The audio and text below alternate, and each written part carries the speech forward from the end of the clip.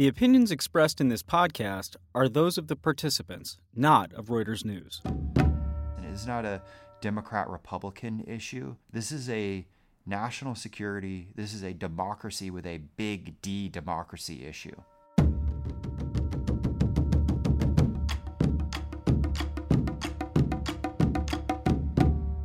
We're going to start this week's episode off with a question. How deeply has Russia penetrated the U.S. political process?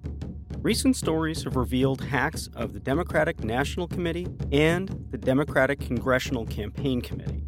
Russia has been fingered as the culprit, even though the investigation is ongoing. In this week's episode of War College, we'll look at what Russia might hope to gain from such intrusions. But we'll also look at what other methods U.S. rivals may use to try to shift the balance of this November's election. You're listening to War College, a weekly discussion of a world in conflict focusing on the stories behind the front lines. Here's your host, Jason Fields.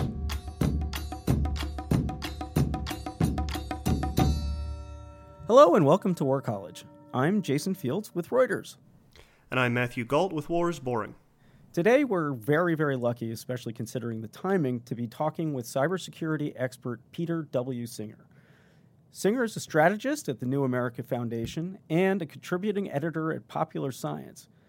He's the author of Cybersecurity and Cyber War. So why I say that we're so fortunate to have you, I think it'll be obvious to people when we talk about the Democratic National Committee. All of this dirty or semi-dirty laundry has been coming out. It's been processed through WikiLeaks and released to the press about political machinations behind the scenes. And there's a lot of conjecture that maybe Russia was behind it. Do you mind just taking us through a little bit, what you've seen, what you know? Sure. So I'd already do something that writers hate. I'd edit you and I'd take out the words conjecture and take out the words maybe. Essentially, we have multiple different sources that have identified Russia as being behind it. And when I say sources, they range from 3 different cybersecurity companies. And I think that's pretty notable because they're business competitors. So, they're not incentivized when one's looking over the other's work to say, yes, I agree with this other company, that, they're incentivized actually to come to different conclusions. And yet in this case, 3 different companies from FBI to the intelligence community have come to this conclusion. To what's been fascinating to me is actually also the role of media in this. So, for example, one of the sort of, you might describe it as cover stories for how this was. No, it was not Russia. It was this individual hacker called Guccifer 2.0, because Guccifer 1.0 is actually off the table right now. Guccifer 1.0 was another hacker. So in this case, it's someone saying, no, I'm Guccifer 2.0, I'm Romanian. And there was actually some really interesting, there was an interview done with them, if I'm remembering correctly, by Vice Motherboard. And they they sort of pulled a quick one on him where he's saying, no, I'm not Russian, I'm Romanian. And then the reporter quickly switches to Romanian and says, okay, let's now go in Romanian. And basically they screw it up. They do it as if it's through an auto translate. Similarly, when they were communicating in English, if you're doing a linguistics look at it, it's English in the way that someone who speaks Russian as their mother tongue would speak it. So even the media, and then also some other people in media did looks at like the metadata and found things where there were sort of markers on it that indicated that the individual was located in Russia, things like that. So there's lots of different sources. And in cybersecurity, you're rarely going to get the situation where you get 100% proof. But in this case, we have lots and lots of information. And I think what's interesting here in sort of determining attribution in this case or any other is, what court do you care about? Do you care about a legal court, beyond reasonable doubt, those kind of evidence standards? Do you care about the court of public opinion? Court of public opinion, often it's just anecdotes that persuade people. So this story of like tricking someone up who says they're Romanian, but they can't speak Romanian right. Or a different court would be like in the White House Situation Room, where a president, in a court of law, you need 99.999%. And even that, is that beyond a reasonable doubt? Whereas a president may have to make the decision on, I got 60% confidence in what's going on here. But in this case, yeah, most people think it's Russia. So they went after a political organization rather than actually, strictly speaking, a government organization, right? I mean, DNC is not part of the government. Do you think this is something that's widespread? I mean, are there specific targets that Russia would be looking for? So this feels new to us because it's somewhat new to the U.S. It's not new for Russia. So let's pull back on this. We're talking about the hack, but it fits within a broader program of what you might describe as information warfare. And information warfare is a concept that essentially Russia comes up with. That's why they're good at it. It dates back to the Stalin era, but it has a resurgence in the mid-2000s. And actually what's interesting is it's pushed in part by their fear of us and our information technologies and the spread of free-flowing of information through new media and the concern that it's hard to control, that it's disruptive to society. They blame it as being behind a number of the different, what we call the color revolutions. And so this thinking takes off, this philosophy takes off, that information, it's a weapon. You need to control it when it's coming at you, and in turn, you can use it as a weapon against your adversary. So control it domestically, use it as a tool of influence abroad, a tool of disruption abroad. And this is not just talk. They build up essentially by over 75 different organizations of some kind in this effort. Some of them are research organizations at universities studying information warfare, and other things are the military organizations, units engaging in it, to what they call the troll factories. And basically you can break it down into three areas. You have somewhat overt media outlets pushing into the West. These are things like Russia Today. It's Russia Today, but it's in English and focusing on events here. And it, clearly takes a certain political bent. It's fascinating. I'm watching Russia Today. You would actually, but we don't call it. Remember, it's RT. That sounds right, hipper cooler. Right. Yeah. Right. But watching it, it does seem like a doorway into an alternate universe. Exactly. Sputnik News is another one of those. So you got that. It's a second type is the social media side. And a big part of this is what we call the troll factories, where it's basically, and literally people as if they're sitting in a factory and they're pushing out on social media Russia's message. And again, sometimes it's overt, other times it's aggressively going after trolling people that say, what they perceive as anti-Russian things. So, for example, reporters reporting on what's happening, a war crime in Ukraine. They'll swarm around them. We've seen this in elections, Russians posing as if they're citizens from another nation, even posing as if they're members of political, voters. And so in like our campaign, we've seen them, for example, posing as Trump supporters, other times posing as other supporters to try and divide and conquer, cause unrest, anger. This is one thing, we've seen this kind of engagement between them and what we call the alt-right, and people acting as if they're Sanders supporters, but then trying to create kind of anger between Sanders and Clinton supporters. So that kind of messy social media stuff. The third type is this hacking, but everybody hacks, everybody steals information. The traditional way of when you're going after political, whether it's governments or even political campaigns, like what we saw against the Obama and McCain campaign, and then in 2012 the Obama and the Romney campaign, they were targeting to find out what's the policy of these candidates, what are their advisors saying. What's different about this is it's to what they call dox it. It's to reveal it in public, to try and, again, muddy things up, muck them up, embarrass not just the process, but maybe to aid one side. And clearly this has been tilted to harm the Democratic side. The timing of the release right before the Democratic National Convention, trying to do things that again cause anger between the Clintons and the Sanders side, but basically dump it in public and try and embarrass it. Now, go back to how I said this feels new to us, but it's happened elsewhere. We've seen these similar kind of activities, including the hacking and dumping, going after other people's elections. So, for example, it allegedly happened before an election in Ukraine. A different kind happened in Russia to Russian opposition figures. Sex tapes were released right before the election. Attempts to do this kind of social media push side in Hungarian election, some things in the Baltics, even in the Brexit campaign to divide up the EU, which has been a Putin priority. And the point in all of this is it doesn't have to sway, all the voters. It doesn't have to sway 50% of the voters.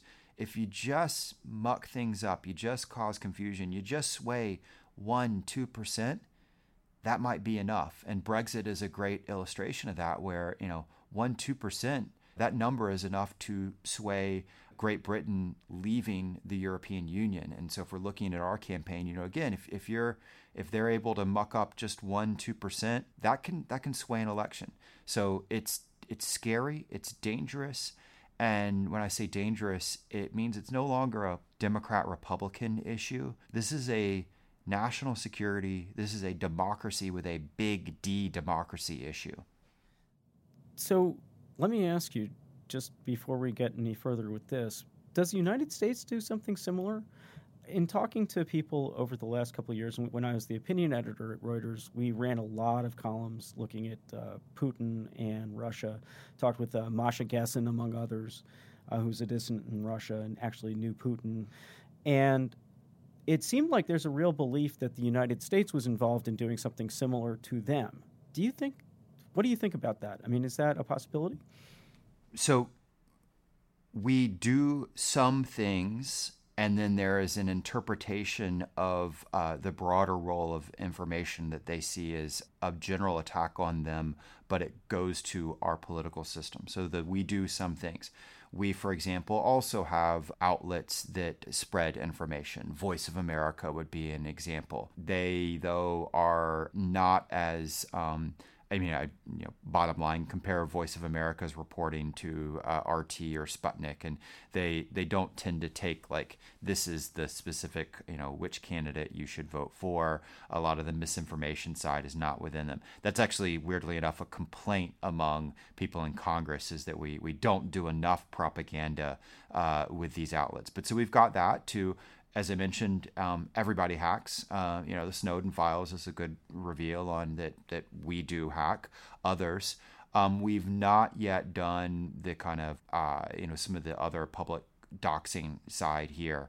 Now, the perception, though, is in Russia, but in kind of authoritarian regimes in general, is they do perceive, though, our system. They do perceive new information technologies that we developed and use, be it Facebook, be it Twitter, et cetera, social media, as attacks on them and their stability. So a different way of putting it is when you ask Russian government officials or Chinese government officials to define an information attack, they will define it saying something along the lines of the spreading of false information, the spreading of rumors that threatens societal or political stability, such as rumors spread through Facebook about what we're doing in, an insert Tibet or what we're doing in Ukraine.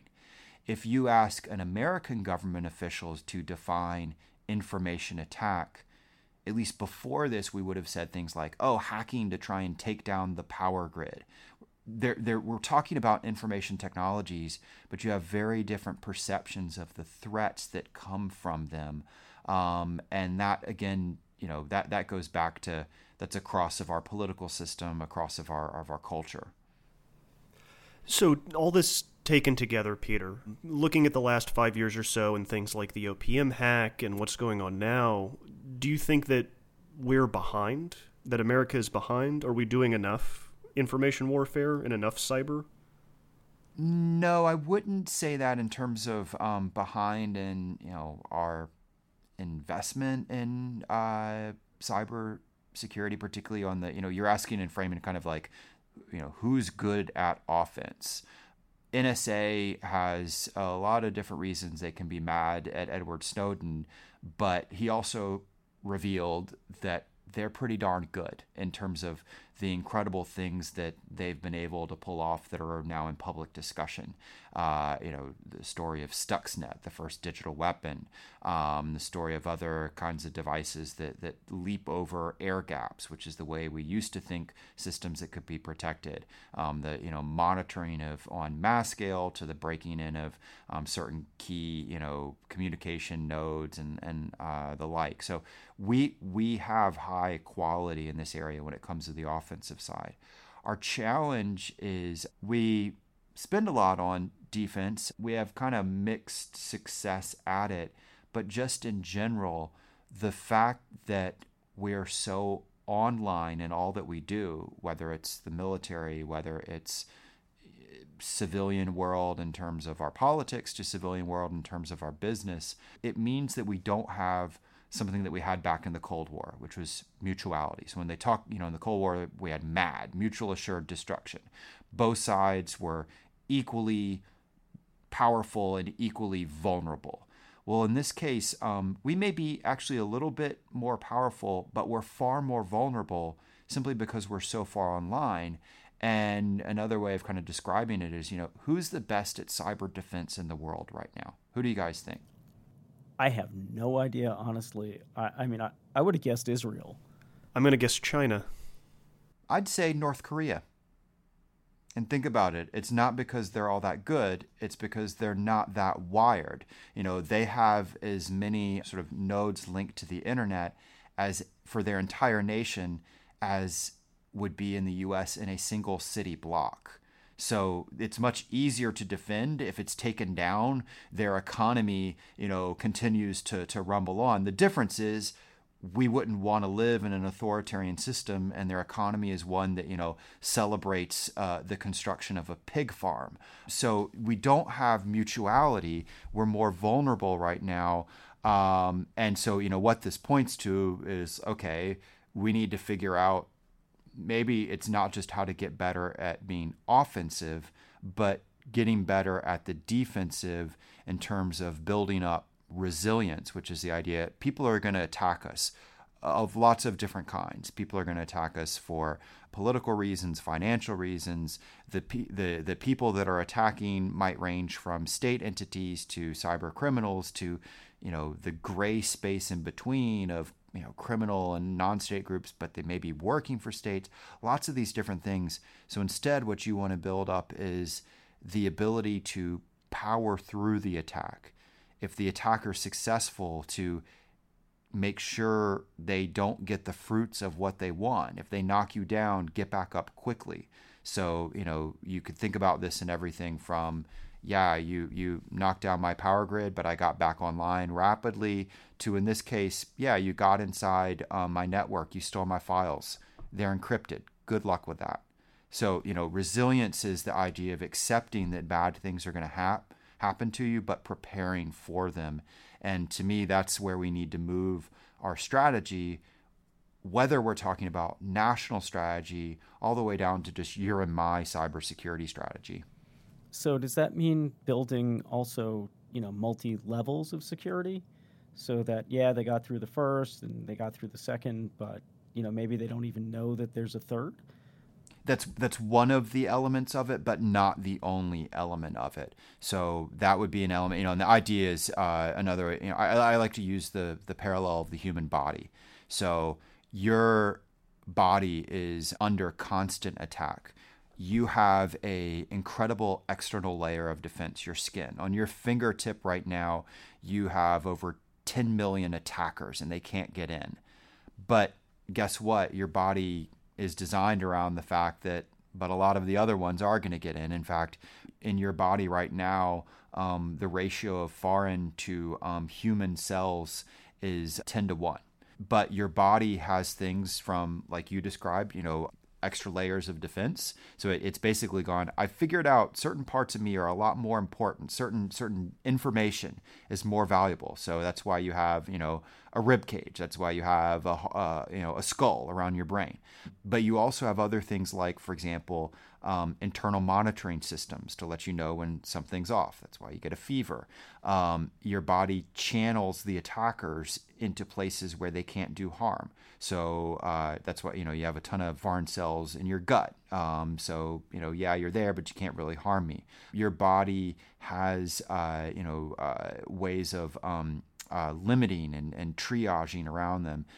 So I'm just kind of, I'm abusing the metaphor a little bit, but I wouldn't want people to walk away thinking, oh, I just need a couple more layers of defense. It's more than that. There's also a mentality side of this, which is, I think, a problem in how we, and I'm going to, point fingers at you guys in the media, talk about cybersecurity in both the media, but also kind of the politics around it.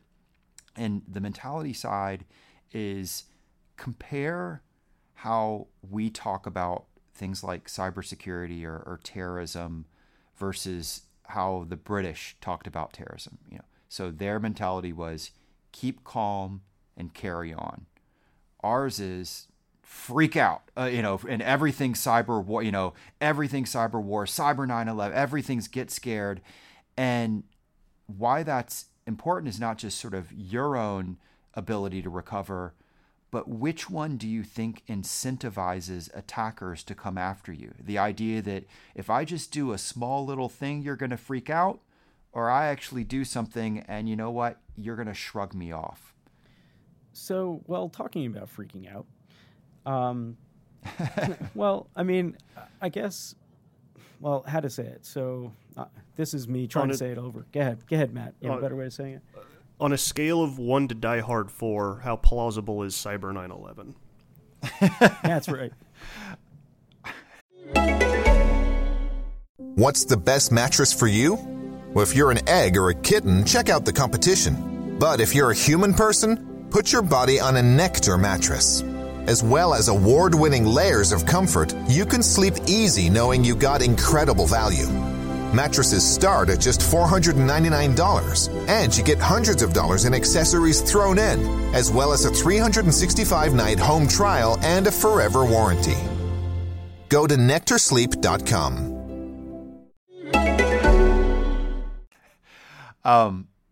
I love that you use Die Hard 4 as the scenario, because then we have to have a discussion on who's the attacker, and is it a Die Hard 4? It's the one of us disgruntled intelligence officer, but who's wearing a nice suit and traveling in some kind of cyber command center truck around the nation. Whereas, the other scenario is, always hacker with hoodie, and usually kind of disaffected, maybe goth, living in a basement somewhere. I mean, again, I love the different portrayals of it. Let me put it this way. Okay.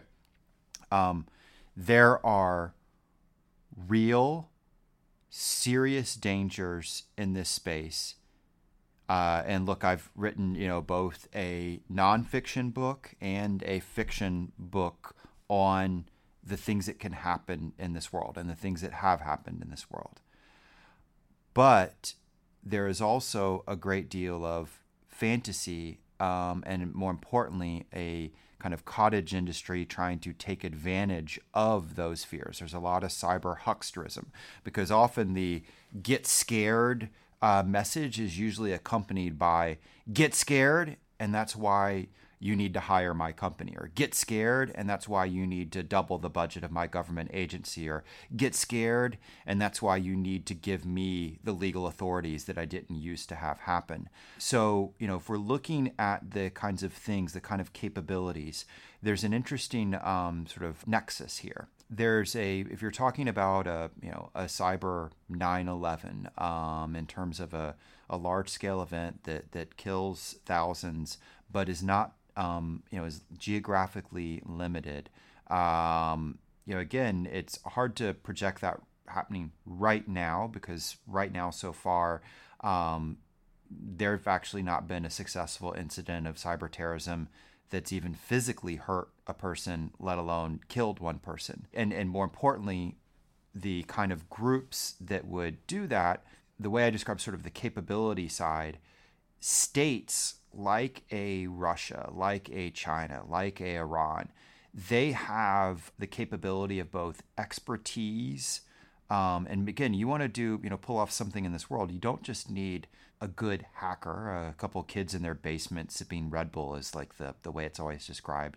Look at something like Stuxnet. Stuxnet involved expertise that ranged from people working in information security, some of the top talent in the world at the NSA, but also expertise in fields that range from nuclear engineering to physics to espionage to get it in. So, if you wanted to break the centrifuge, it isn't just how do I hack the centrifuge, it's I got to understand how the centrifuge works. Same thing on the power grid side. So you have to have that multifaceted expertise. So that's something that states do have, but states fall into a deterrence framework. So, the way I put it, like a China, a Russia, maybe even Iran, they could do it right now, but they don't want to right now because we're not in a state of war with them.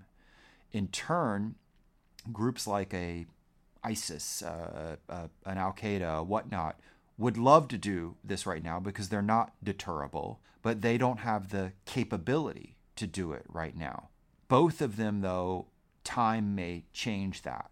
And time may change it in terms of the capability. So, for example, the level of hacking talent that a non-state actor has right now, in the future it might be much greater to large parts of this are going to be potentially automated. But then the other thing that's changing is the target set is changing. And that's what they call the Internet of Things. So you move from having, so ISIS, for example, hacked CENTCOM.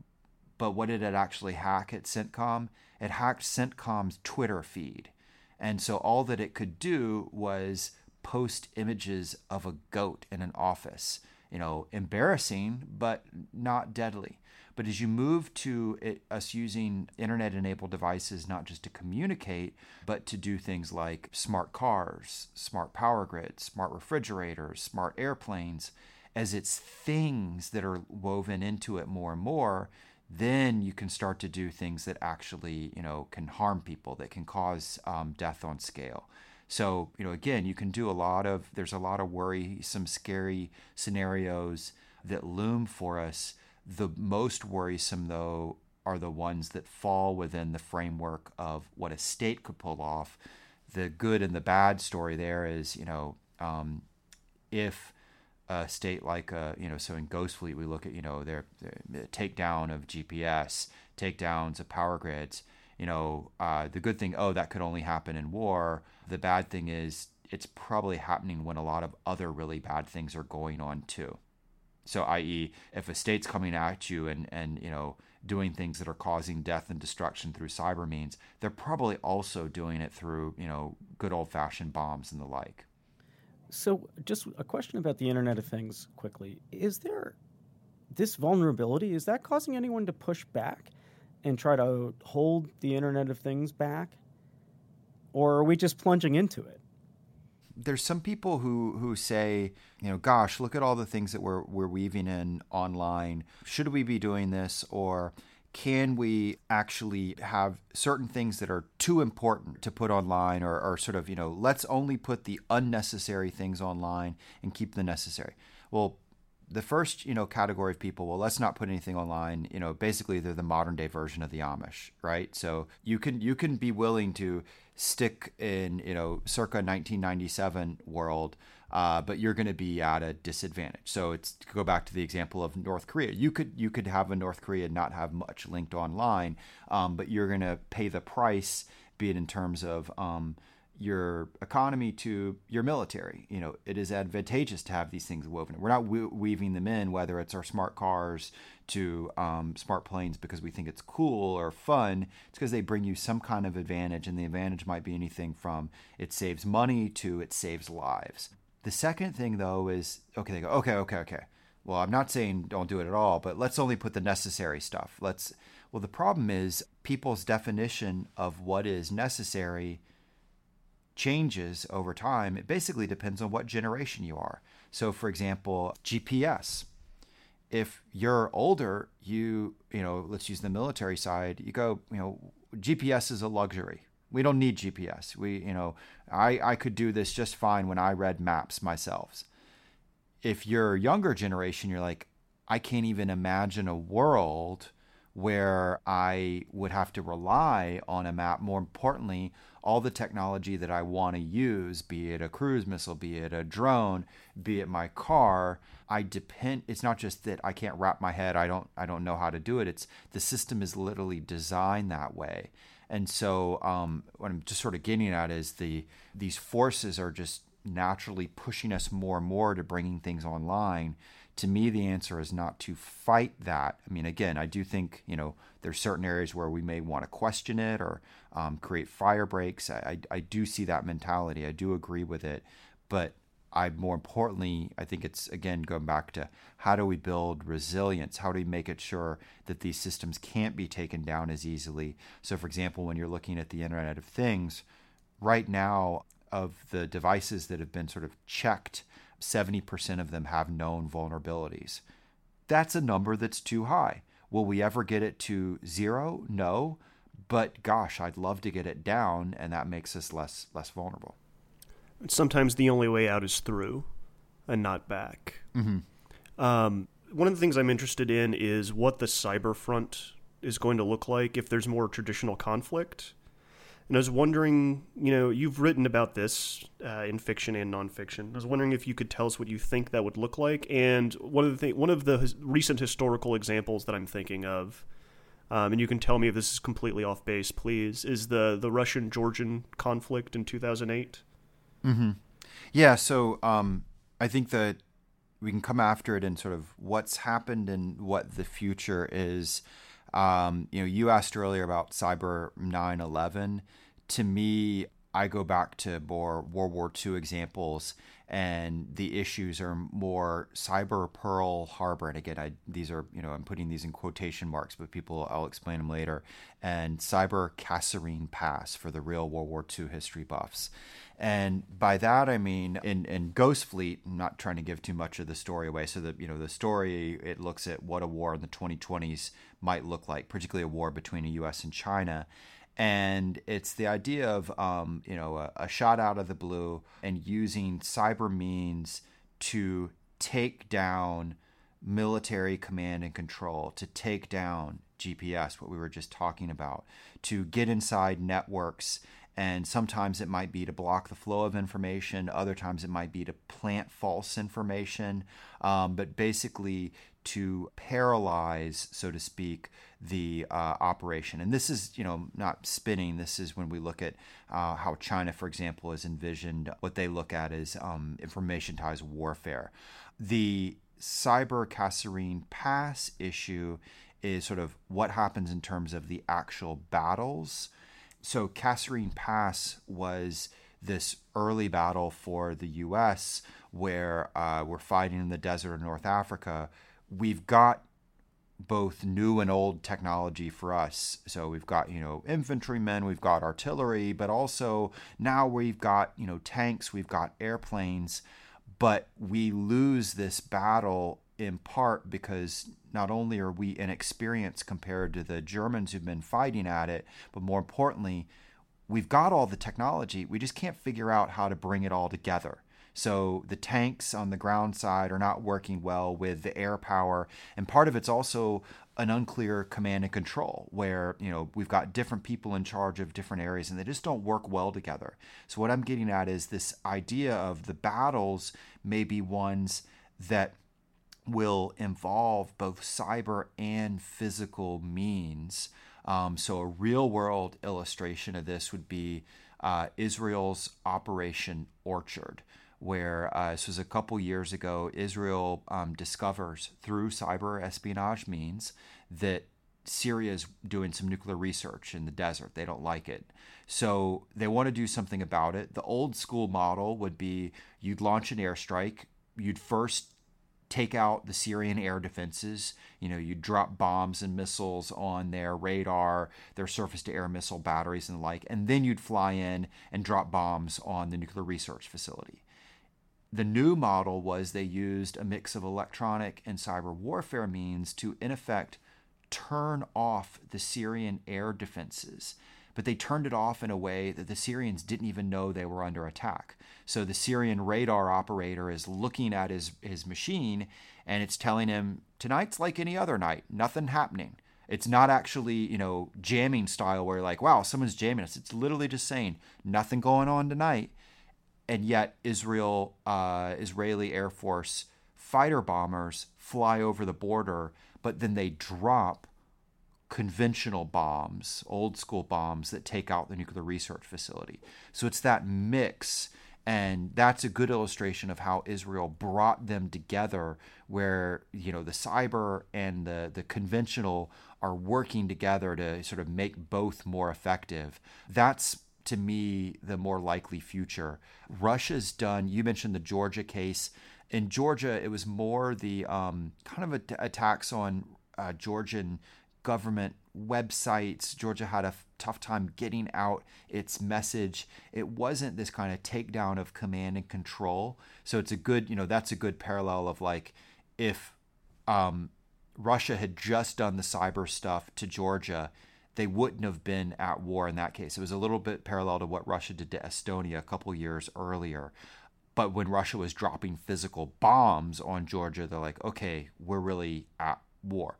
More recently in Ukraine, we saw a more sophisticated and more integrated example of this, where Russia is basically using cyber means to not just do things like deface websites, but they're actually, and through cyber and electronic warfare means, they're knocking down the Ukrainian government's ability to communicate, not just externally, but internally.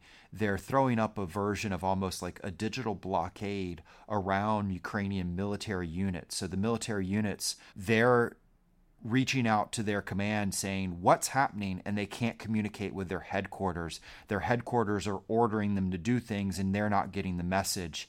And so that's part of the story of how Russia is able to roll up quickly on Ukraine, is because basically you could argue that Ukraine had lost the cyber side of the conflict before the actual conflict had even begun. How do you decide in a cyber world when exactly you really are at war? I mean, it sounds to me when you're actually cutting off military units or redirecting military units, that's pretty close to what I imagine warfare is, right? But that's not how countries have so far responded. Maybe Russia is trying to manipulate the democratic processes here in the United States, but that doesn't mean that we actually consider ourselves to be at war with Russia, right? Yeah, so, I mean, the first thing on this, and it's what I find fascinating in this discussion of, when do we know we're at war or not? How do we determine that? I did some congressional testimony on this, and, the first is, let's pull back and realize the United States has technically, legally not been at war. We haven't made a declaration of war. Congress at least hasn't since June of 1942. That's when they did the war declarations against the minor Axis powers like Bulgaria that we kind of had forgotten to include in the original declarations after Pearl Harbor. So Congress, they haven't made an actual vote on this for over 70 years. So it was interesting because they were getting kind of frustrated with the idea, we don't know. And I'm like, well, you have an issue of determining when at war in general you haven't weighed in on. Okay, but so if we're looking at, acts of war, whether it's decided by Congress or kind of the president deciding, essentially the means don't matter as much as the effect and the intent. So whether you're using a software of zeros and ones or a rifle with bullets or a match, the key is first the effect. So war, at least how it's always been defined up to this point, is that it crosses politics and mass violence, i.e., someone's got to be hurt or killed. And then the political side of it is, this is how we distinguish it from things like murder.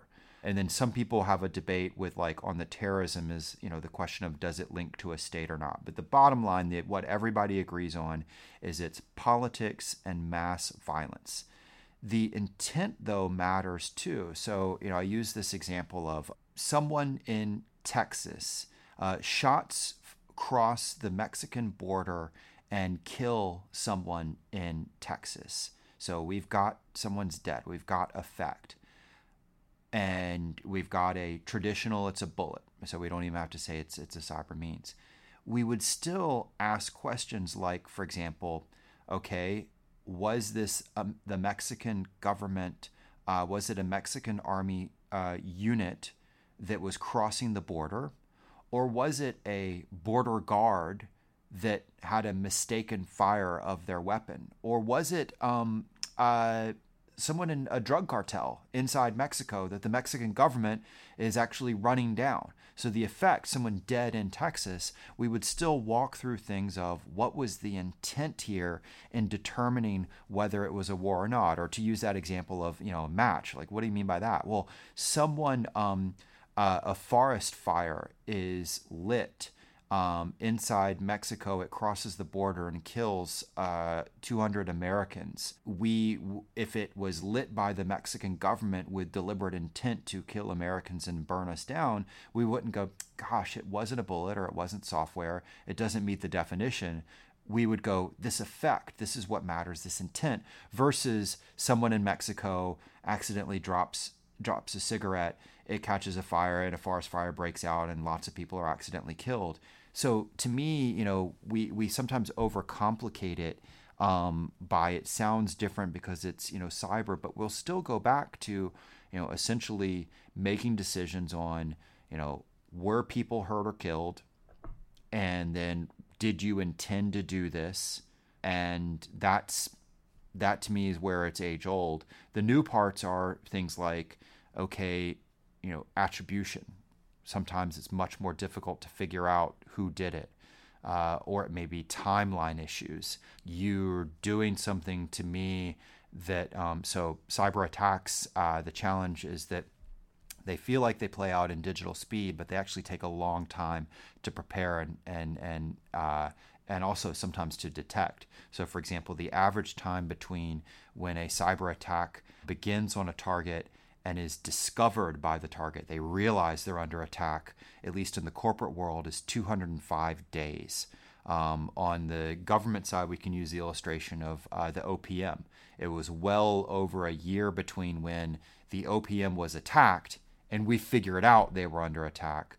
But more broadly, kind of in general, and this is what wraps together whether it's the OPM or whether it's the DNC hack, is that espionage has always played a role in war, but at least in history so far, no nations have gone to war solely over you stole secrets from me. It's always how it ties into something else. So you can be in conflict and, the Cold War in quotation marks, and that's a good illustration of how we've kind of redefined war. But the Cold War was this realm of conflict where we're competing back and forth and we're stealing secrets and, we're doing kind of sabotage back and forth often. We even have proxy wars going on where people are actually dying, but we weren't old school definition at war legally with the Soviet Union. So if we move forward today, we can be in cyber conflict with a Russia, and they can be stealing secrets, they can be doxing, we can be doing it back and forth, but I don't think it means we are, Congress is going to formally declare war, because one of the key things is when you formally declare war, it means all the gloves are off. I don't have to limit, you hit me in cyber, I can hit you back with an F-15. We're not yet in that discourse. Well, Peter W. Singer, thank you so much for joining us and cheering us up. As always, I leave these discussions a little bit more enlightened and frightened than when I joined them. The title of your podcast is not the Shiny Happy Feel Better About Ourselves podcast. But again, pull back on this. This is a topic that feels scary, it feels new, but It's our reality, and the way we keep it from being too scary is to figure out, here's how we're going to manage it. Here's how to understand it. Here's how we're going to solve it, rather than being petrified by it because we don't feel like we can handle it. We can handle this. There's many things out there that are scary, but we don't get paralyzed by them. Cybersecurity needs to be put in that same space. Thank you so much, Peter. Thank you.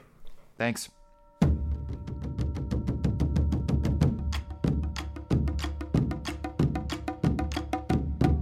Thanks for listening to this week's episode. You can subscribe to the show on iTunes or anywhere else you get your podcasts.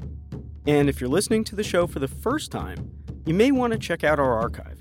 We've talked about the F-35 Joint Strike Fighter, the B-52, PTSD, life in the Islamic State, and even had a conversation about historical arsonists with Dan Carlin of the Hardcore History podcast. War College was created by myself and Craig Heddick. Matthew Galt corrals most of our guests and co-hosts the show, and it's produced this week by Bethel Hamte, who has curiously small ears for someone with such painfully acute hearing.